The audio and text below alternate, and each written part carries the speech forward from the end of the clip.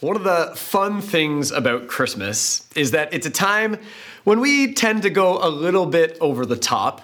Or maybe if you're not a person that thinks of yourself as someone that goes over the top, we can get fascinated with those who do. You know, it's a time of year where people throw big parties, or people really try to find like the perfect gift.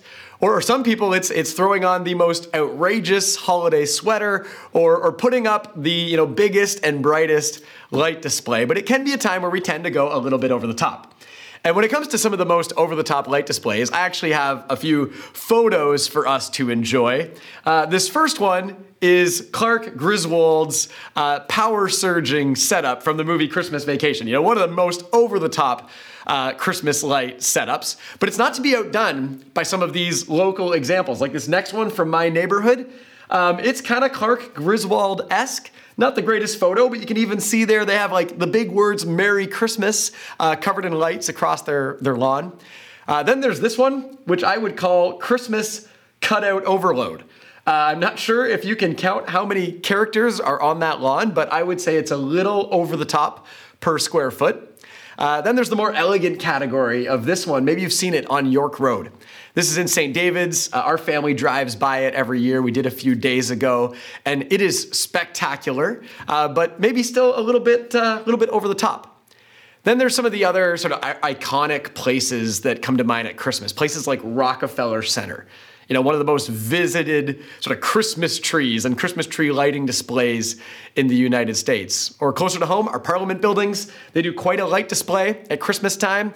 And the American counterpart, the annual White House Christmas decor and display. This is just one photo, but you can scroll through all kinds of photos of like thousands of ornaments and lights and dozens of Christmas trees. It is over the top and quite something.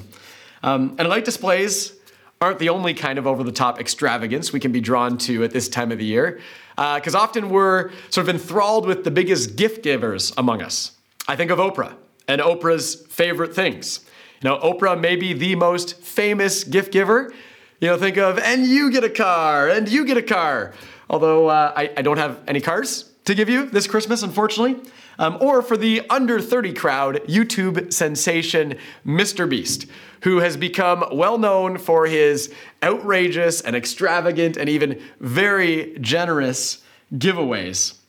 But the truth is, it is kind of a fun season to go a little over the top. And often we have a fascination, if not an obsession, with those who go the biggest.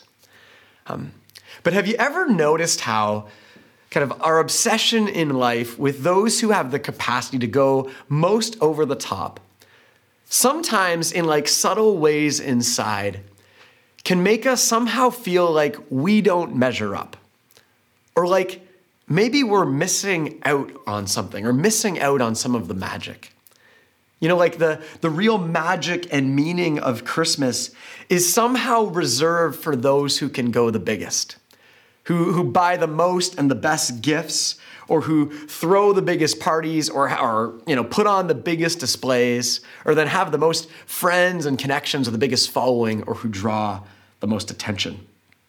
You know, like somehow the meaning of Christmas is most reserved for scenes like Rockefeller Center, or giveaways like Oprah's favorite things, or the places of power and prestige, like the White House.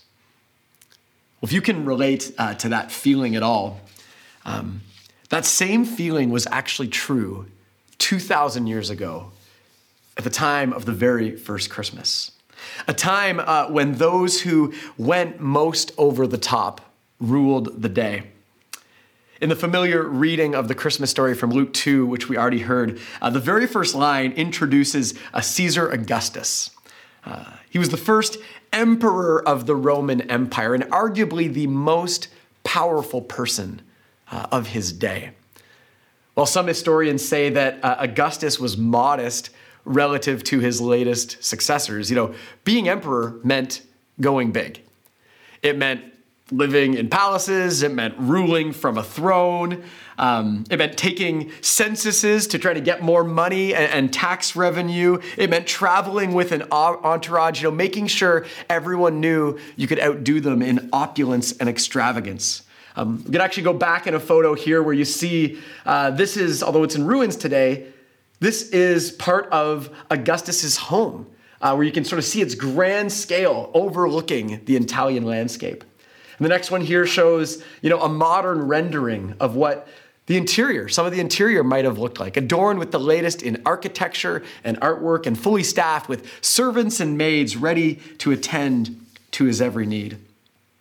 Augustus even became so inclined to going over the top that he eventually printed his own face on the Roman coin. The same coins that he sought to earn more of through that first Christmas census. And when it comes to this coin, this is where things actually get really interesting. Because in the same way that we can sometimes have that feeling that those who have the capacity to go the most over the top, or who enjoy the most opulence or extravagance, that it seems like they have something that we don't, or like they have some sort of inside track to the good life. Because of the success, power, and over-the-top opulence of Caesar Augustus, Augustus himself, and therefore all of the Roman Empire, not only believed that Augustus had something good going on, but that he must have actually had an inside track to God, like no one else on earth.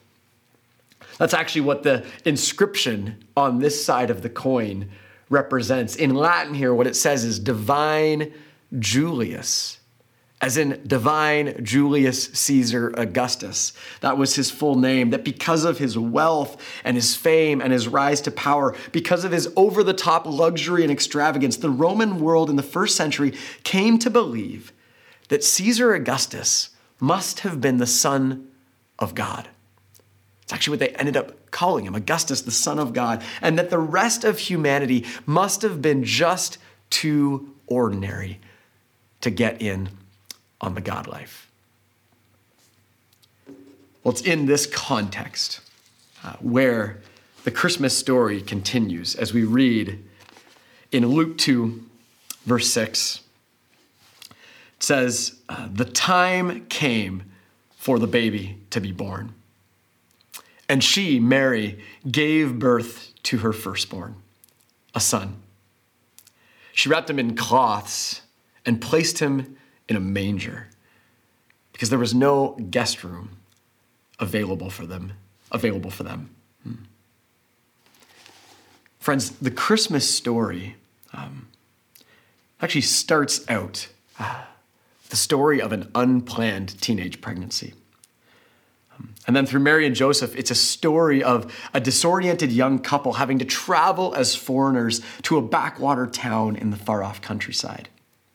It's a story of the terrifying reality of being on the verge of labor and there being no vacancy in the village inn. It's a story of having to be rushed to a stable, to a barnyard, to give birth under some of the most dangerous and vulnerable conditions. It's a story of having no bed to lay a newborn, but instead having to place him in a hay-filled trough, a manger. This is how Jesus came into the world. Jesus, who we put our faith and trust in as the Son of God. Jesus, who the angels announced as the true Son of God coming into the world, but born in a stable rather than a palace, and laid in a manger rather than occupying a throne. Born in Bethlehem, which was the smallest of the town of the tribes of Judah, instead of, the capital homestead of Israel's kings, Jerusalem. Then Jesus was raised as a lowly carpenter until traveling as an itinerant teacher with no fixed address. All until ultimately facing an unjust criminal's death on a cross.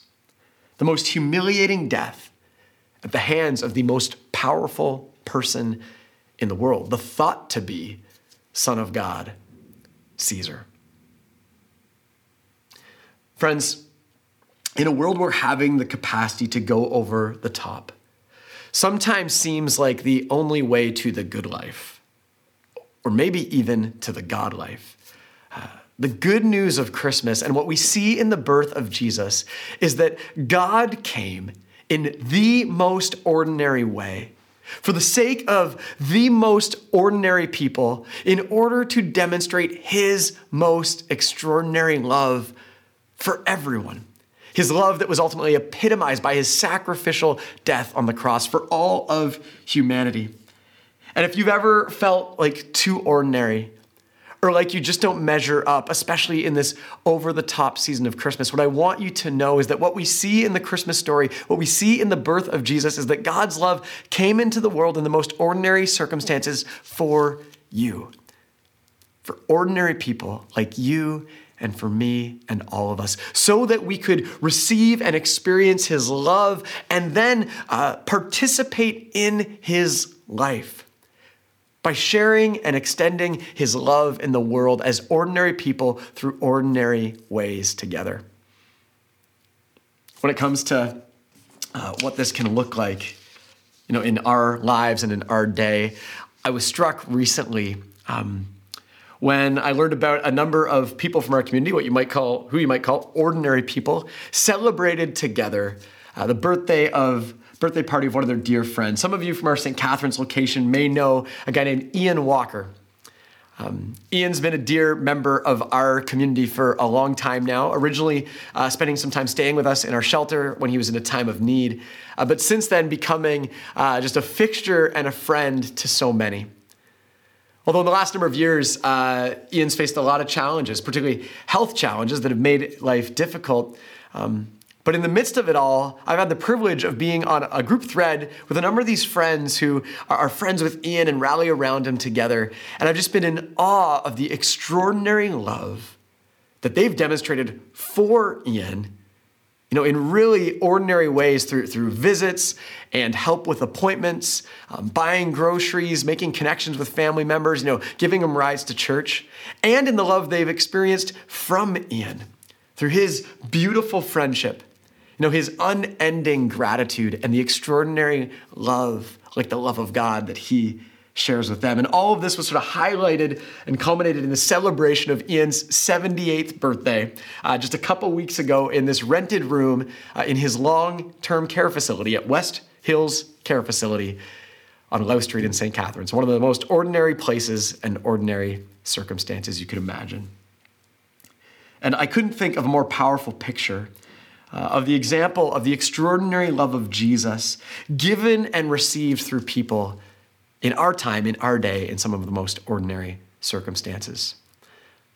And it kind of made me think, that if Jesus were to be born this Christmas, or to arrive again and come into our world, in this Christmas, in 2023, I wonder how much more likely it would be that Jesus would arrive, would show up, in an ordinary place like West Hills Long-Term Care Facility, rather than a place of prestige and power and over-the-top opulence like the White House, for instance.